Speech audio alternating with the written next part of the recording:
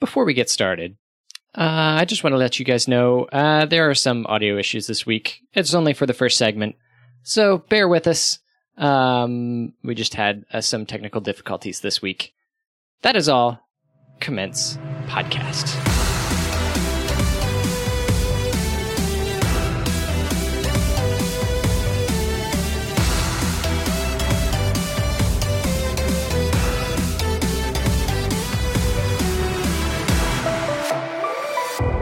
Hello and welcome to episode 52 of the Tech Reformation, where the world of technology meets the worldview of Christianity. I am Ben. I'm Craig. And I'm Derek. So my phone, again, is having issues. And this is what, the second time for this phone. It's an iPhone 5S. It's 64 gigabyte gold. It should be fine. And, but I'm having a weird screen glitch. Did you say now. Gold? Yes.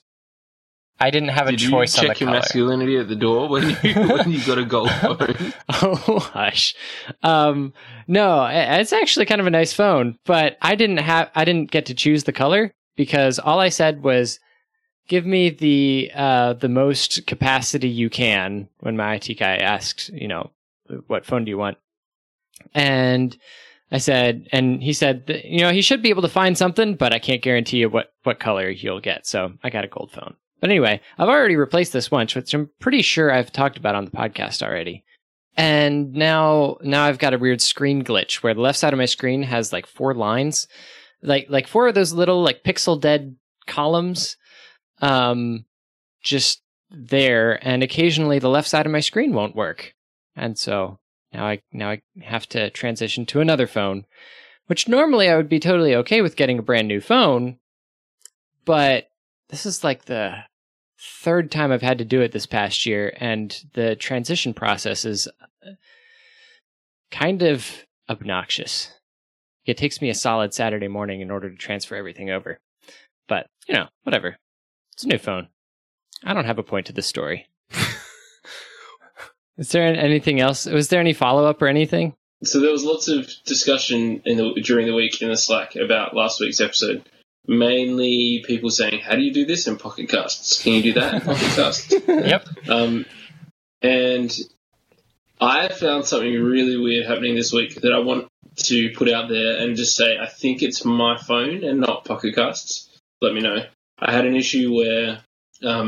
it's happened twice now, where I've been halfway through an episode or something in my up next list, and it would just randomly stop, delete the episode, and start playing the next thing in my up next list. Like legitimately halfway through, like not even close to the end or anything. Huh. That's never happened to me. Yeah, I'm assuming it's a memory issue because my phone's always running at max capacity because I've only got 16 gig.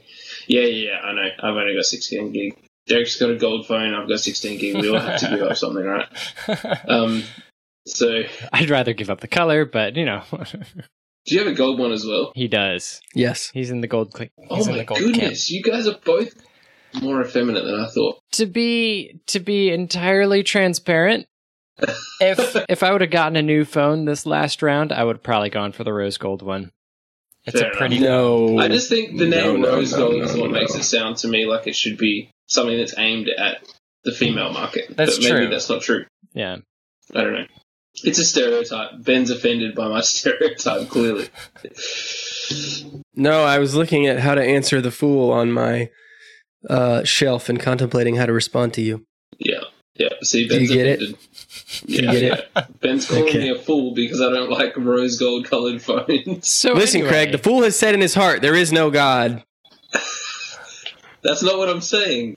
Psalm 14, verse 1. Oh, this is going downhill real fast. Yeah. That's all right. Rose gold phones are awesome. I'm just answering the fool according to his folly. I will say this. We do have one official convert. Well, besides me, on the Pocket Casts train, Dave has said that he's switched over officially.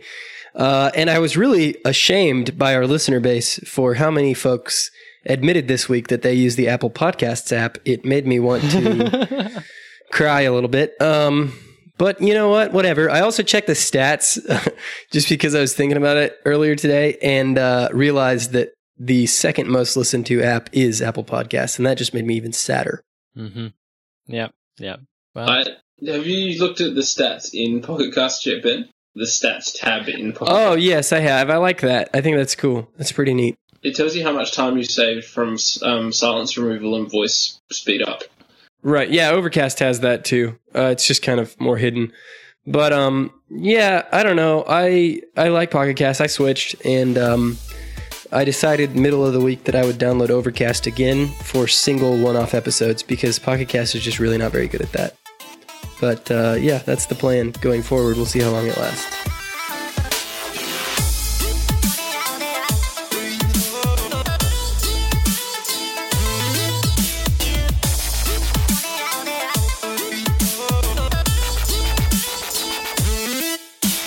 this is Tech You Should Know, where we bring you 7 tech news stories from the past week that we feel are worth your consideration.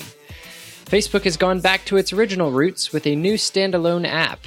Named LifeStage, its goal is to take Facebook from 2004 and bring it into 2016. It asks for various things about you, likes, dislikes, the way you dance, etc., and you shoot video of the answers instead of writing your own bio. This creates a full video bio of you, but chances are you aren't invited. It's meant for high school students to find and be able to connect with people at their school and at schools nearby. And if you're over 21 years old, you aren't invited to join the party. Anyone can obviously download the app, but people 22 or older will only be able to see their own profile. However, homeschoolers are probably being discriminated against in this app, but I haven't checked that myself because, I'm not creepy. That does sound discriminatory. I remember when Facebook first came out, and I was homeschooled, and I tried to get on, and it's only for high school students, at specific schools, so I couldn't actually create an account for the longest time because I didn't have a school I belonged to. And so that was sad. But I hope they have some kind of workaround for homeschoolers. The next big version of Android began to arrive last week. Google is starting to roll out Android 7.0 Nougat, or Nougat, which adds split-screen multitasking, quick reply notifications, much better emoji, and a bunch of other small changes throughout. And as with all Android updates, Nexus people get it first. The Nexus XP, 5X, 6, 9, Nexus Player, and the Pixel C tablet are all supported. Everyone else who has an Android phone is at the whims of their device manufacturers for when they get it. Tesla released some new models of their S and X vehicles this week, and they are fast. The new Model S goes from 0 to 60 in 2.5 seconds, making it the fastest car currently in production, and the third fastest production car ever made. And if you want to own that beautiful speedster, it is only the price of a small house at $135,000. Whew! Tesla has emphasized kind of weirdly that the smaller, more affordable Model 3 that's currently in development could not be developed without people willing to buy the bigger cars. Well, that's an interesting business model.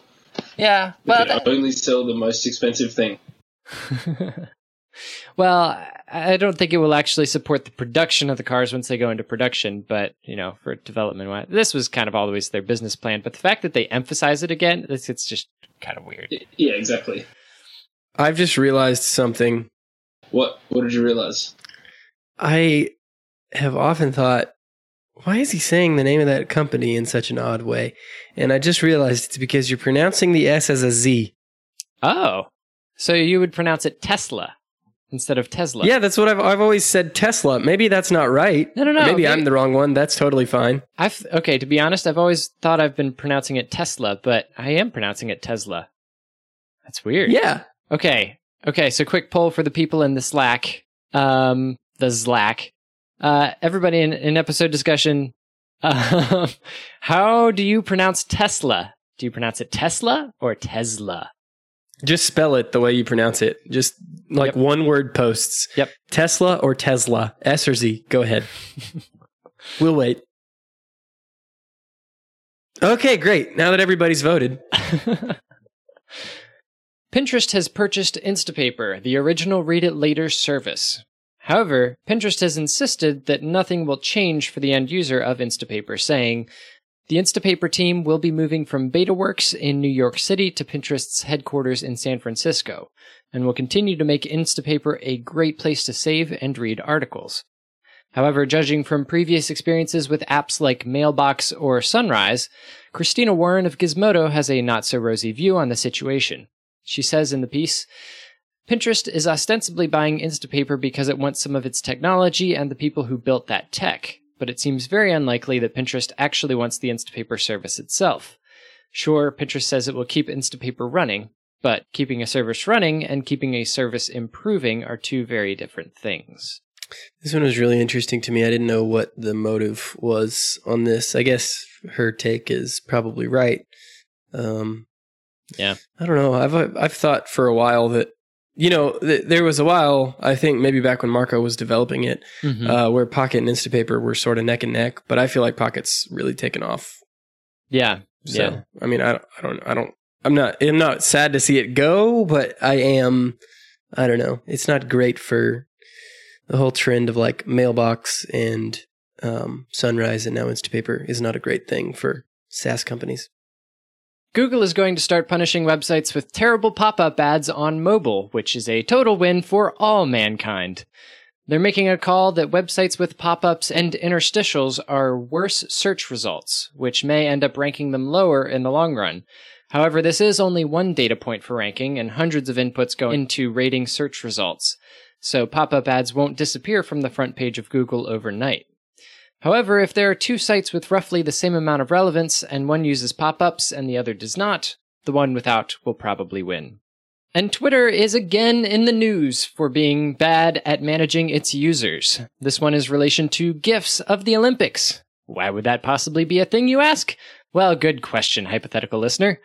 Before the game started, the International Olympics Committee put some very restrictive regulations in place, including, among other things, a ban on GIFs, short video clips, and live streaming of sporting action. A guy named Jim Weber, a sports journalist, tweeted 3 GIFs of Olympic talent, and since Twitter is the gatekeeper to its service and responsible to take down anything that violates copyright, it naturally banned him from Twitter. Yes, instead of just removing the content and giving a warning, Twitter ended up banning him without any chance of restitution. There's much more to the story, and he did end up getting his account back after all of this publicity, but it's another unfortunate black eye in the media for Twitter. And I'm not sure this is even Twitter's fault. It's more that copyright laws are kind of still terrible at the internet. But anyway. If you haven't updated to iOS 9.3.5 yet, you really need to. Like, more so than usual. iOS 9.3.5 fixes a critical bug that has been exploited to spy on dissidents and journalists. From the New York Times, quote, investigators discovered that a company called the NSO Group, an Israeli outfit that sells software that invisibly tracks a target's mobile phone, was responsible for the intrusions. The NSO Group's software can read text messages and emails and track calls and contacts. It can even record sounds, collect passwords, and trace the whereabouts of the phone user, unquote. And the exploit could be installed merely by visiting a malicious website. So, yeah. Go ahead and download that update. It fixes very important things. I'll do it right now. I'm doing it as we speak. All right. On my iPhone and my iPad, which is good. Thanks for the tip, Tech Reformation. Hey, you're welcome, Craig. Here's to you, Tech Reformation. I don't know details about the iOS 10 beta, if there's a fix on the iOS 10 beta, but stay up to date and you should be fine. That's all the tech you should know this week. If we left out something you think we should have mentioned, email us at ask@techreformation.com. And for more tech you should know throughout the week, you can follow us on Twitter at Tech Reformation.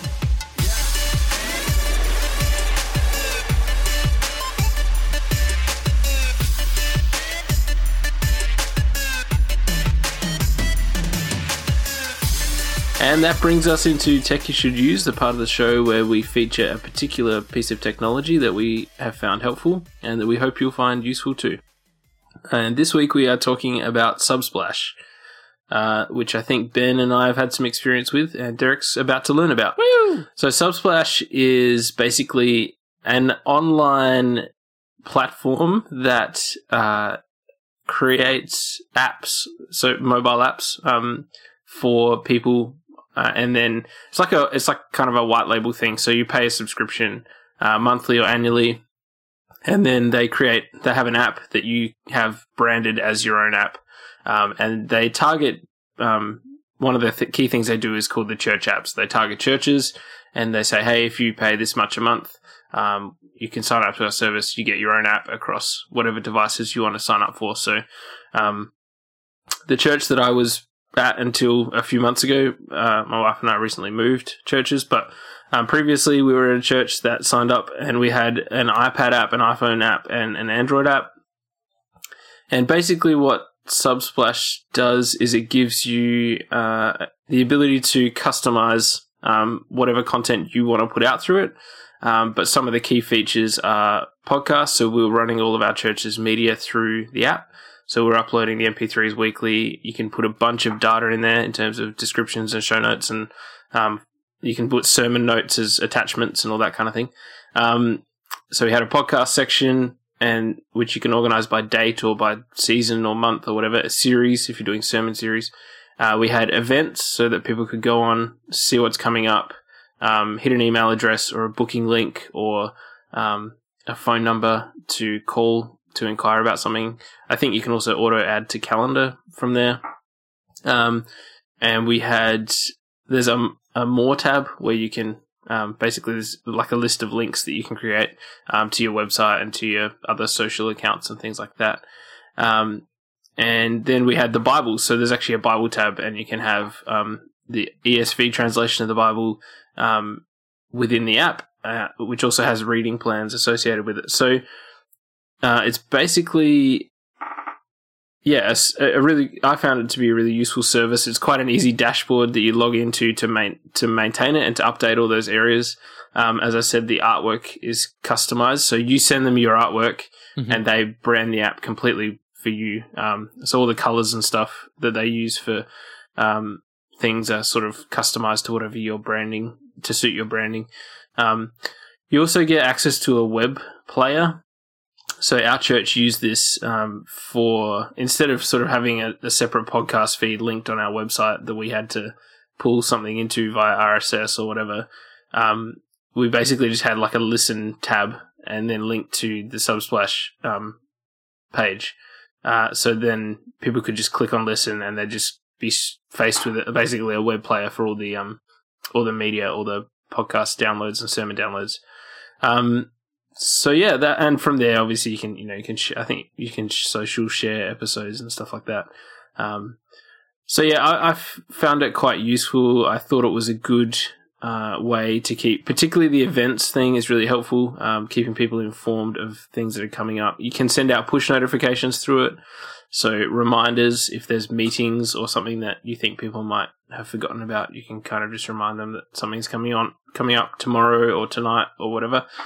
They've also added, over time, they have added new features, and now they have Subsplash Giving, whereas before I think you had to do online giving through PayPal or something like that, and then just put a link in the app to a page on your website. I'm pretty sure now you can actually set up your giving through Subsplash, and so the money goes straight through the app rather than having to load another web page. Which was a feature that I was kind of hanging out for, and then we moved churches, and now I don't administer the app anymore. But just because the PayPal thing was a bit clunky to sort of have to change app screens or whatever. But yeah, I think that's pretty much it. It's just a really helpful tool in terms of something we talked about a few weeks ago about in the Brexit episode about keeping church members up to date with the latest information and what's going on. I think I mentioned it then. But that's basically what we used it for, and we found it really helpful. Yeah, that's really cool. It looks like it's primarily like built for churches. I mean, it has other segments down here, like for schools, businesses, but it looks like it's very much centered around churches. Am I right? Yeah, I get the impression they do make other apps. But by far it seems like to me that by far their biggest product is the church app. And so, yeah, I think you're right. I think it is, the whole company is kind of targeted itself in that space, or at least that's what it appears. Mm-hmm. So yeah, and they do a good job of it. Like I said, the interface, the administration area, the dashboard is easy to use. For like $140 a month Australian-ish, you can get like 100 gig or something of media storage built in. So we were actually hosting our church MP3, like sermon MP3s through Subsplash as well, rather than having them on our own server, just because it was easier to have everything centralized. So Right. We sort of shifted from an iTunes, feed and used the Subsplash feed as our main podcast feed. So yeah, that's I would recommend it if you are wanting to keep people in your church involved and knowing the latest information. So does this do like websites and stuff too? Like, this isn't like supposed to be a solution for an entire church to like run off online, like to be like a server or anything. It's mostly just for media serving? Not that I know of. Okay. Yeah. So like I said, you get the web player, which is a web page. Yeah. I don't know that anyone would want to use it as their only church website though, because it's really geared towards serving content, serving media content. So yeah, you basically go there, and like I said, at the top of the page there's like branding and a social media sharing link, and then at the bottom of the page there's a list of podcasts to listen to or whatever. Yeah.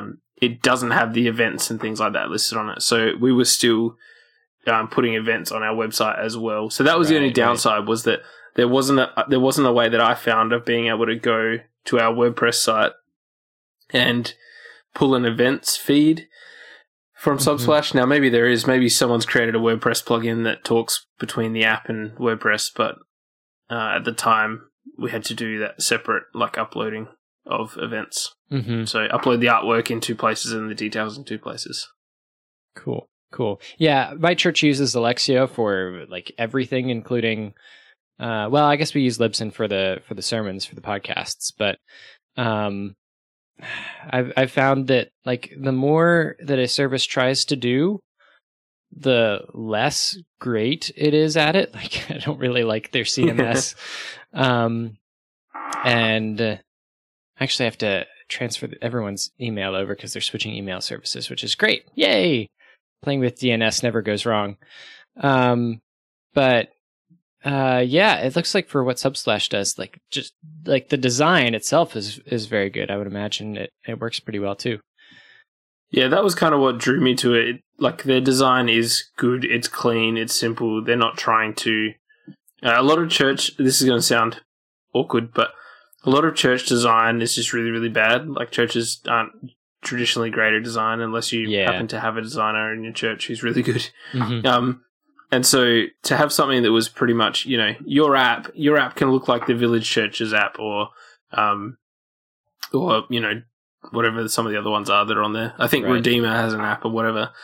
In terms of, it will look the same quality. It will have your artwork on there. So if your logo is crap, it's still going to look crap. But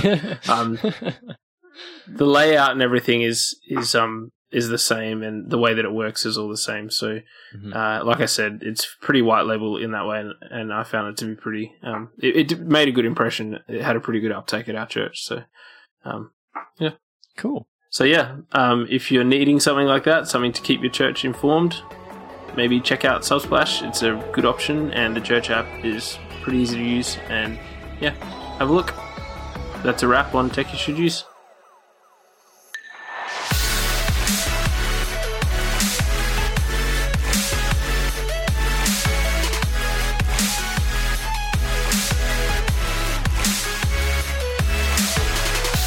Our sponsor this week is by Olive Tree, the easiest way to get into a Bible study library that follows you wherever you go on any mobile device that you have.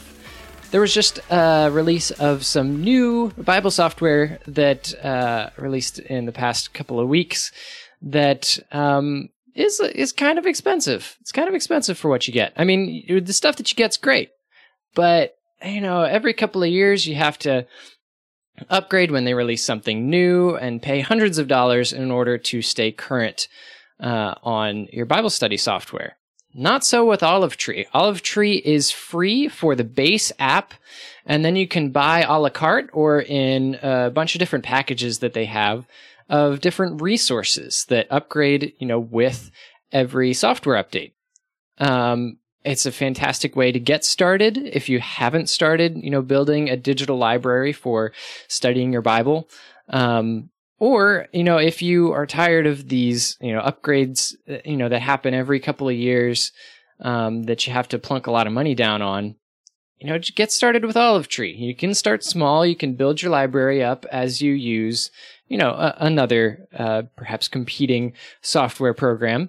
But try it out. It's free to try out. They give you some free resources to get started, and you can always plunk, a few bucks down on some other resources that you're interested in, and to try it out. They've got some really great features, such as the, split screen across all devices that you have to compare against, various resources that you have and sync as you go.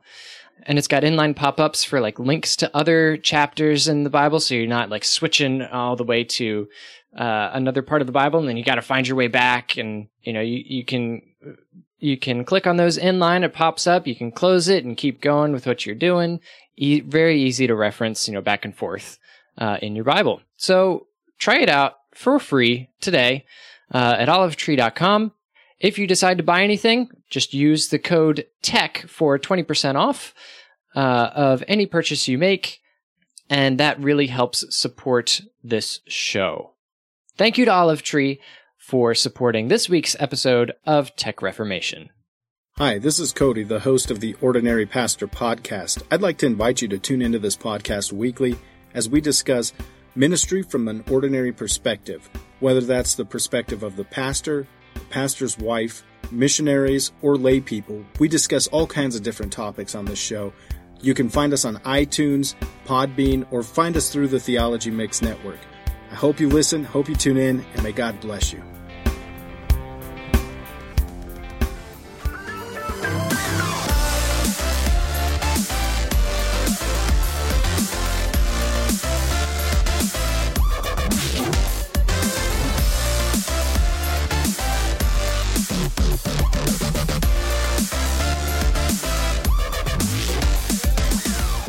Let's get into the topic that Ben is the expert on. All right. Kids and technology. The only one who does not have a child. Well, he's got Mosby. That counts. That's true. Mosby doesn't have a soul. Well, we could get into that. No, that's true. And now it's time for our main topic. And this week, I wanted to talk to two new dads about their kids and technology. So I'm not a dad, as I'm sure will be adequately pointed out many, many times in this conversation, and that's just great. Hopefully, God willing, I will be one day. But that being the case, one I day have not soon? put much. I don't know about soon. We'll see. I don't know.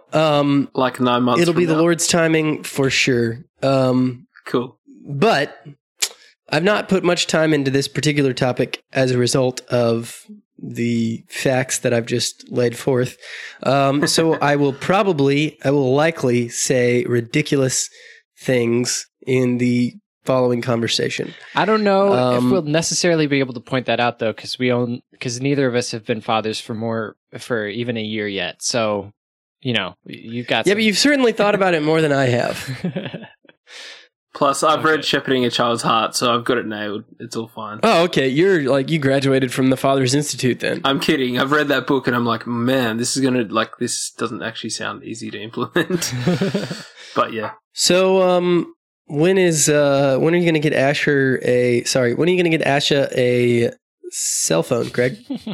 Oh, not for a long time. Is that the only answer you want at this point? Well, how long is a long time? You can talk more about it if you want, but how long is a long time? I haven't thought specifically about a cell phone, but we are trying to go with the no screen. I think all new parents do this. It's not an unusual thing. The no screen time, no screen access type method, just so that basically, I think it does two things. It makes sure your kid just doesn't get mesmerized by moving pictures and then not be able to concentrate on other things. And I think it's actually the type of, like, the sort of flickering and stuff of TV is actually bad for their eyesight when it's still developing. So we're trying to do the no screen time thing for, I'm hoping we can do it for, like, up to 2 years-ish. I don't know if that's going to happen. Most friends of mine say, you know, they get really sick one day and they put a DVD on or whatever. And I don't blame them. Like, it's, you know, I'm a parent now. I get it. That could easily happen. And I don't think anyone should feel guilty about that, because things happen and sometimes you just need anything to help the situation be better than it is. Within reason, obviously. You don't, like, hurt the kid or anything like that. And so that wouldn't be a better situation. But yeah, sometimes you do need, like, you know, you need to put a dummy in, even though some people try really hard not to use dummies and whatever. So some people need to use a screen for a bit of whatever. And so that might be the case, but we're trying to work towards that because we think that would be at least a good goal to have that we'll try and sort of stick to. But the funny thing is, I have noticed already, I mean, it happened last night. My wife was in the kitchen finishing off the dinner. I'd only just walked in the door from work, sat down on the couch, had the baby, and I was playing with him. He was looking at me and smiling, but every now and then he would just turn his head to the side and watch the football game that was about to start on the TV, like the real football game, the Australian rules football game. And I was just like, you cheeky little boy, like, you're already... you know, we keep sort of moving him away from screens and positioning him so that he can't see them, but any opportunity he gets, his eyes just wander back. So yeah, so we were doing the same kind of thing with the no screen time for at least the first year, and then we'd kind of reevaluate after that. We're doing? Well, it hasn't been zero. It's like she has seen screens, you know. And we have let her stare at them. I think that's hard to avoid at all. Like, yeah. Just put that out there. In the way today's technology works, there are screens everywhere and they're going to see them. But, like, we've let her watch for, like, more than 5 minutes at a time. And there have been days when, you know, sometimes, you know, we try to pick, you know, something that is hopefully stimulating in a good way, you know, if she needs to be occupied for a little bit. But I think the philosophy, this is going to be, you know, back on the subject of balance, I think, is... As long as it's not tech is neutral. Well, see, we're going to get into that, I think, a little bit. The thing, you always need to evaluate why you are using technology for a specific purpose. So why are we having Rainey watch this on the TV right now? Are we just letting her for a little bit? It's, you know, it's just a thing that she watches as she goes by. You know, honestly, I don't think the screen is as magical an attraction device as we think it is, like, as we have glorified it to be. Because she'll sit there and watch for like 2 or 3 minutes, and then sometimes she'll get distracted with another toy. Like, that has actually happened. And, you know, it's, while I agree it's not good to sit a child at that age, you know, sitting in front of a television for 2 hours watching, you know, a stupid TV show. It's also not a bad thing for her to experience what screens are. Because she needs to learn about that eventually. Now, at this point, she's still trying to figure out what on earth, you know, the ground, how to interact with the ground with her, you know, chubby little arms and legs and, like, crawling around, trying to crawl up on stuff. You know, that kind, she needs to learn lots and lots of things right now. And so I have let her play with my iPad a little bit, because at some point she's going to need to learn how touchscreens work. And she really enjoys, like, making these little things, you know, fly around on the screen by touching them once she's figured it out. But I don't let her sit there and play with it for a half hour, because she needs to do other things as well. So I'm not sure we're quite as, what's the word? Prohibitionist as we were strict. starting out. Yeah. And I think that creep happens, the longer you're a parent too. I'm sure it does. I'm banking on it almost, as in like I just assume it will happen. Yeah, that was the same for us when we started out too. It's just more. It's all about making sure that what we're doing is a decision that we're making, and not that we are just letting this happen because we'll just we don't just let her play with scissors because she happened to find something. A pair of scissors to play with. That's not a good way to evaluate technology. You need to evaluate what is appropriate for her at this point in time, and make a wise decision based off of that, and not off of the general assumption that all screens are bad at all times for young children. Anyway, this is kind of why I asked and wanted to talk about this, because I feel like I need to form strong convictions about this before I have kids rather than waiting until then. Because it'll basically just be like, whatever, we'll do whatever, go with the flow type of thing, which is what you're talking against. And I totally agree. I don't want to really do that in anything, but especially not with my kids. Yeah, so why do you guys... Well, let me ask this instead. When you allow screen time as sort of a normal thing, right? You're sort of tending towards no screen time right now, which is fine. And I realize it's more than 0, but it's less than, any amount of what we'd actually call reasonable or regular screen time. When you start allowing it, will you limit it? Like, it's only going to be 1 hour a day or whatever limit it is. Will you limit it? Yeah, I mean, to some extent. There will be a limit on just about anything she does, I think. Like, I keep going back to the conversation that happened on ATP, especially, when they talked about, kids and screen time. And I'll see if I can find the show and put it in the show notes. I recommended it a while back. But as with anything that they do, if they get obsessed with one particular thing, that's not healthy, because at this point they need to know lots and lots and lots of things. So, and sitting in front of a TV, you're learning way less than if you're actually interacting with a game on an iPad or something. So there's different kinds of screen time that we may or may not limit more. I'm not going to probably limit reading a book on an iPad, or, doing something that involves a lot of dexterity or like advances, I don't know, something in their brains, and as opposed to just sitting and watching TV. Now, once she gets to an age where she starts understanding the storylines that go through television, or like the morals, like, okay, this character did this and this character did this and that kind of thing. I think we'll probably again, that needs to be guided by us as parents. It's all about, what can she learn? Is this actually aiding her development or not? Does that make sense? I think so. How much research have y'all done on this? Like, as far as how technology affects kids, did you do any of that? It's okay if you didn't. I'm just asking for some sort of frame of reference for this conversation. Only a little bit, like only enough to know that it's not good for them to sit there and be absorbed by something for a long time.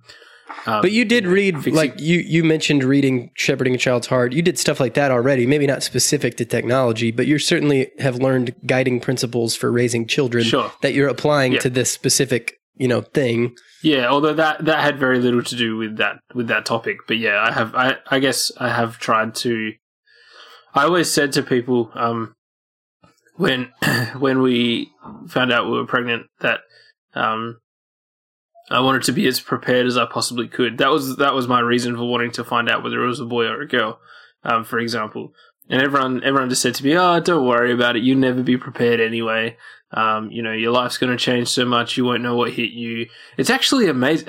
Slight side note. It's actually amazing to me how having a child is like one of the greatest experiences of your life. But in the couple of months lead up, in particular the last few months, when you're sort of really getting excited about what's about to happen, the number of people who talk about it as if your world is about to implode. Yes. And I feel like it's you're the same way excited, with and marriage. you kind of just like, shut up. Like, I Yes. get it. My world, everything's going to be different. I'm not going to get as much sleep. Yeah, it'll be difficult at times, but people love telling you that. They're like, oh, I can't wait to see how much you struggle with this. And I was like, thanks. It's like a little badge on their vest that they have to like show off to everyone. Like, oh, Yeah. I've gotten this badge of infant raising, and this is exactly what you're going to experience. Yep. Yeah. Anyway, that was a side note, but I have tried to, and maybe that's part of the achiever thing that we always talk about. I hope it's not. I think it's just because I actually wrote a blog post called "Thoughts from a First-Time Father," and it was basically it talked about like how the birth played out, not in graphic detail, but in enough detail to kind of give people a picture of what I was dealing with at the time in terms of emotionally and psychologically and stuff, and just sort of adjusting to all the change and whatever. But a key part of it was just I came into being a parent feeling like.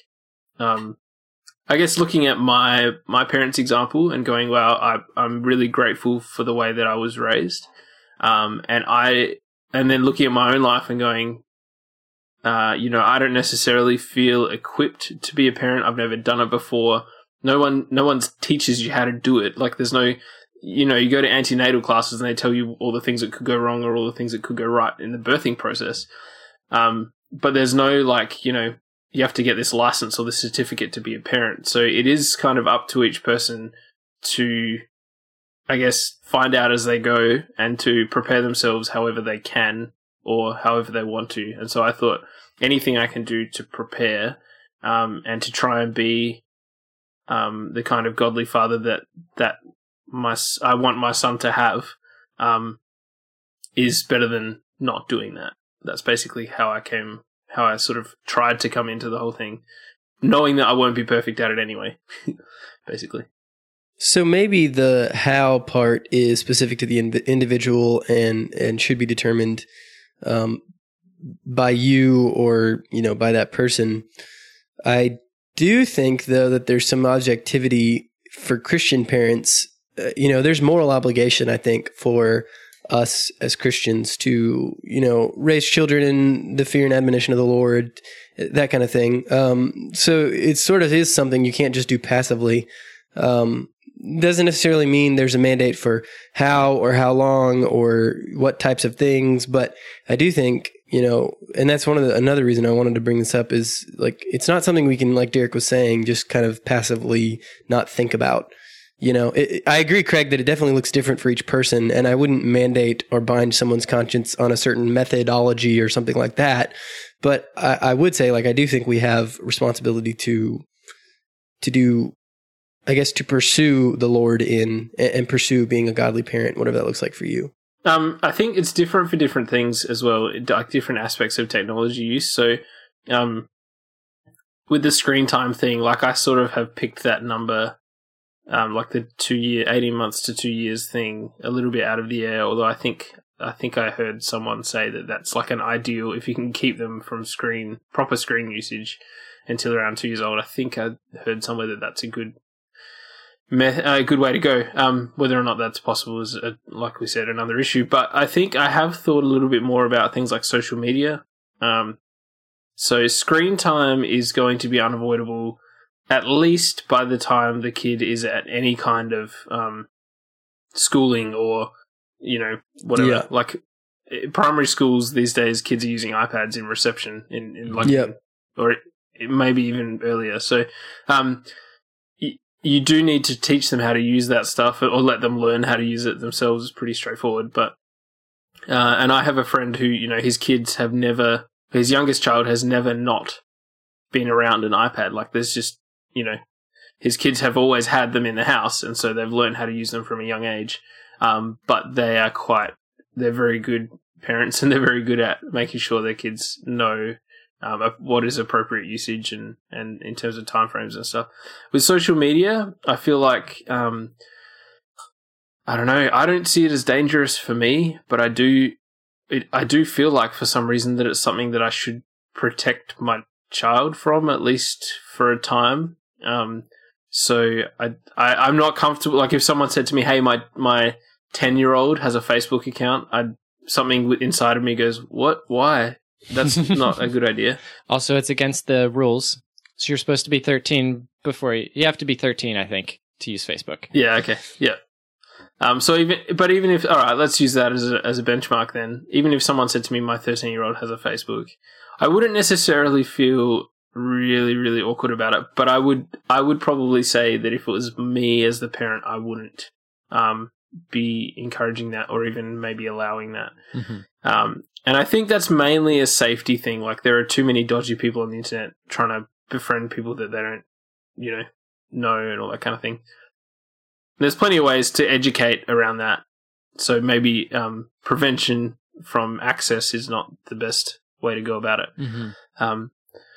But I just think when they do use screens, at least until their maturity filter is starting to develop a bit more, I think I'd probably sort of steer their usage to how can you use this in a way that is actually helpful. So educational use, recreation in small doses, things like that, rather than just, open Slather, like just go for it. Just, do whatever you want or use it for as many hours as you want now that you're over 13.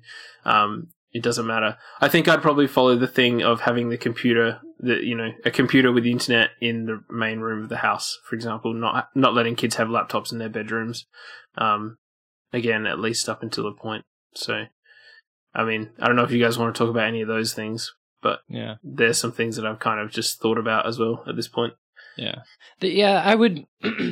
Yeah, I would say there's definitely safeguards that one should enact for that kind of thing. Like, once my kids get a cell phone, they will probably need to plug it in downstairs or in our bedroom for the night before they go to bed, just because it's not a good idea to leave the internet unattended with young eyes.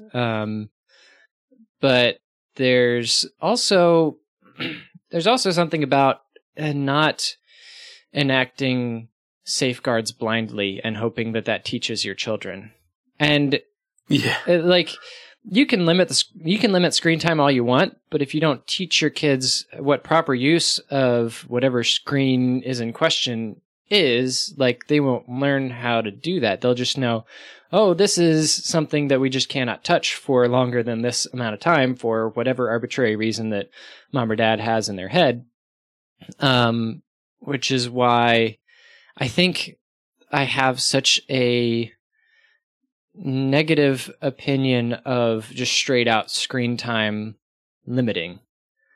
Because it's not taking into account... Because it's the same as anything, like responsible alcohol usage right. and all that kind of stuff. It needs to be modeled. Exactly. Rather than prevented altogether. I plan on drinking lots of alcohol in front of my children so that they see what... I mean, not all at one time, but... How many lots? Only a few lots. But so they see what responsible alcohol usage is. And so that they don't have some idea of the fact that alcohol is outright wrong because... mom and dad never drink it in front of us, or it's like, I don't know. There is, it's teaching a healthy use of whatever is the thing in question. Yep. And that's probably a better way to look at the whole scenario rather than asking the question of, will you prevent this, or, at what age will you allow this? I think it would be more about, at what age do we, when we get to 13, and we've known the kid by that point for 13 years. Is that child able to understand what responsible usage of that particular thing looks like at that point or not? Yeah. And if they are, then go ahead, proceed with caution, basically, like, put in place safeguards like we've talked about. But if your communication with that child is good, and if that child is developing appropriately their own filters and their own, way of knowing, well, these things that I could come across when I'm using this technology won't be good for me, and therefore I should do something about stopping them or looking out for them and being aware that they exist and whatever. That's a pretty important thing, rather than just kind of having a blanket and going, no social media until you're 19, right. 18, 21, whatever it is. Like, yeah. 32. And I know there are parents out there right now who have 5 kids, 2 of them teenagers, that are like shaking their heads, being like, you have no idea how much work it is to do that for all these kids. And I know that this is the ideal, and we're not going to do this perfectly because we're sinful, and our kids will be sinful, and it's hard to keep track of every single thing you're supposed to, teach your kids. But talking theoretically, like, this is the goal that I would love to have. If I was able to do this with each of my children, that would be fantastic. But I know there are going to be days when that is just, I'm not going to handle it well. So I understand there's a balance here, but yeah.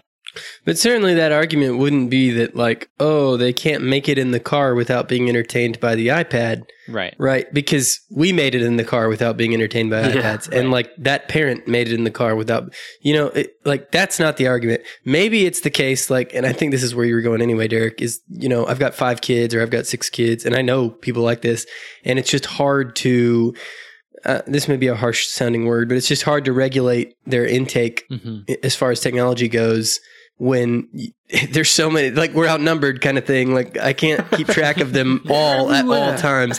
I get that. Like, that makes a lot more sense to me. I don't think those folks would be using it as an excuse necessarily. But it's definitely not the first thing I was talking about. Like, kids can make it without technology. That's not an issue. Yeah. And yeah, I got friends I got a family, like, friends who are a family who have 6 kids, either 5 or 6.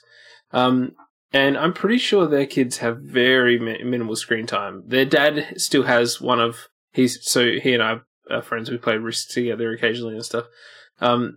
He has one of those old phones, like a 3310 or whatever, like buttons, not even a color. I think it's got a color screen. Wow. But, like, the only internet is like the WPA2 or whatever it is, or WAP or whatever. Like, yeah, really WP old. is the old man.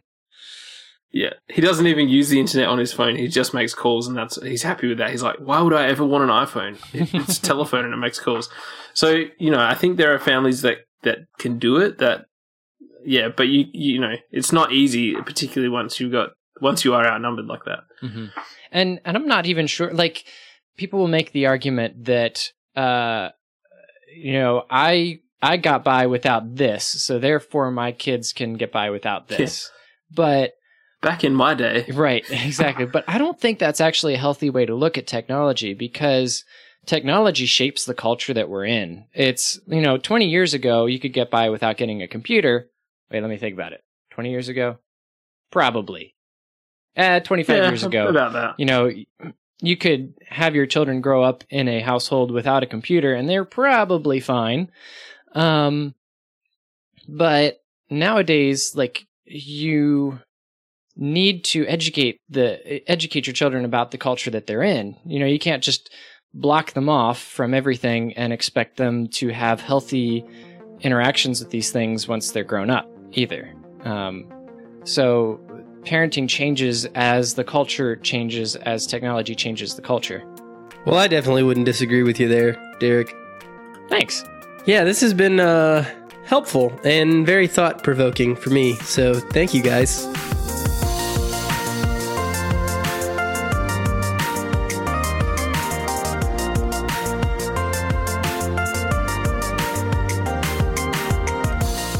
Do you have any recos, Derek? Yeah. So I am going to recommend Human Resource Machine, which is by the same creators of World of Goo, if you've heard of that. It has the same kind of dark, humorous charm that World of Goo has. Derek, this is a $5 game. It is. It is a $5 game, but it's actually totally worth it. Now, in the description, it is based off of programming logic. Like, it teaches you programming logic. And I normally can't really get into those games, although I've always tried. But a friend showed this one to me, and I really, really like it.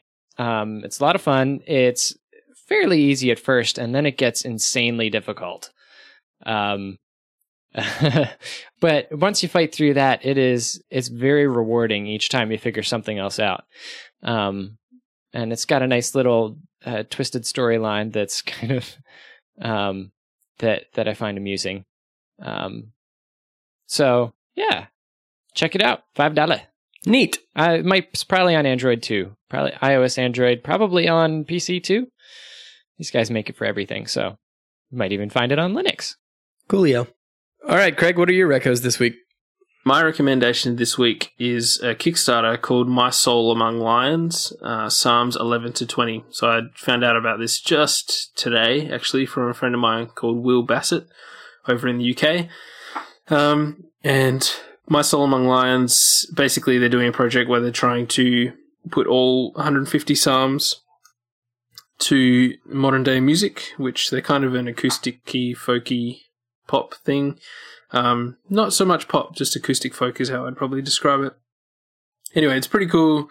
The sort of a couple of the clip that I looked at as like an example seemed pretty chilled and fairly mellow, but really good harmonies and stuff. So, and yeah, good musicians all around. So if you're into that kind of thing, check it out. I've never been an EP kind of guy, exclusive Psalmody, but I think this sounds like a really cool project. And so I will be supporting the Kickstarter. And if it sounds interesting to you, I'd encourage you to do that too. And if you would like to jump in the conversation, you can do so by signing up for our Slack team at slack.techreformation.com. And you can visit our website to search for past shows and topics, or to donate to the podcast to help us keep it running as well. So if you want to do either of those things, just head to techreformation.com. And we are a part of the Theology Mix Network. You can find those shows in the show notes. You can go to the website page or go to the master iTunes feed in iTunes and check that out. Lots of great shows on there. No, the iTunes feed's in iTunes? Yeah. Blah, blah, blah. I think it's time for us to do an extended request here in these last moments of this episode. For you, the listener, who love us and want to support us and see other people enjoy this great show that you like so much, to review us on iTunes and give us a rating and some words and recommend us on Overcast, because we need it. That's the only way that this show gets out there, is if you tell people about it, and one way you can do that is get it in front of other people's eyes by recommending and reviewing us. So please do that for us, if you don't mind. We really appreciate it. Every review really helps. Mm-hmm. And the music is used by special permission of Matthew Parker. Check him out on SoundCloud and iTunes. It's fantastic stuff. And he has a new single out, which you should go check out. Definitely. This has been Tech Reformation. Thanks for listening, and we'll see you next week.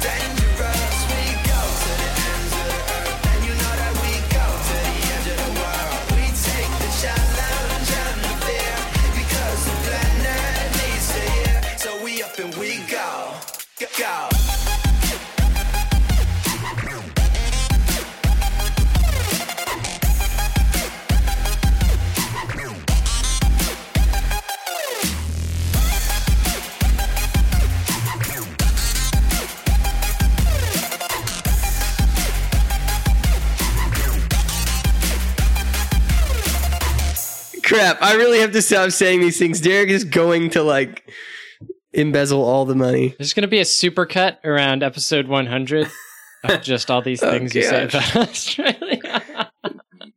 The only thing... All Ben's racist comments. No, it's not a race. You're Caucasian like me. It's not a racist thing. Okay, countryist comments, nationalityist comments. Yeah, I don't know what it is. But the thing about it is, Derek, I trust that you won't do that, because I don't think you have the time for that, which is my only comfort right now. That's exactly right. That's exactly right. Which is why it's okay for me to keep paying out Craig. I think it's actually an inferiority complex. America is finally realizing that its power is crumbling. I am hopping mad right now. Do not say anything negative about America, the greatest country to have ever existed. Hang on, did you say an A on the front? It should just be America, shouldn't it? Oh, yeah, you're right. All right, let's get back to the show. Anyway. Derek doesn't want to That was fun. do this. I love America. They brought us Netflix. Google is going to start And punishing. MacGyver. Anyway, Google is going. Google is going to start punishing. Australians, just like Americans have.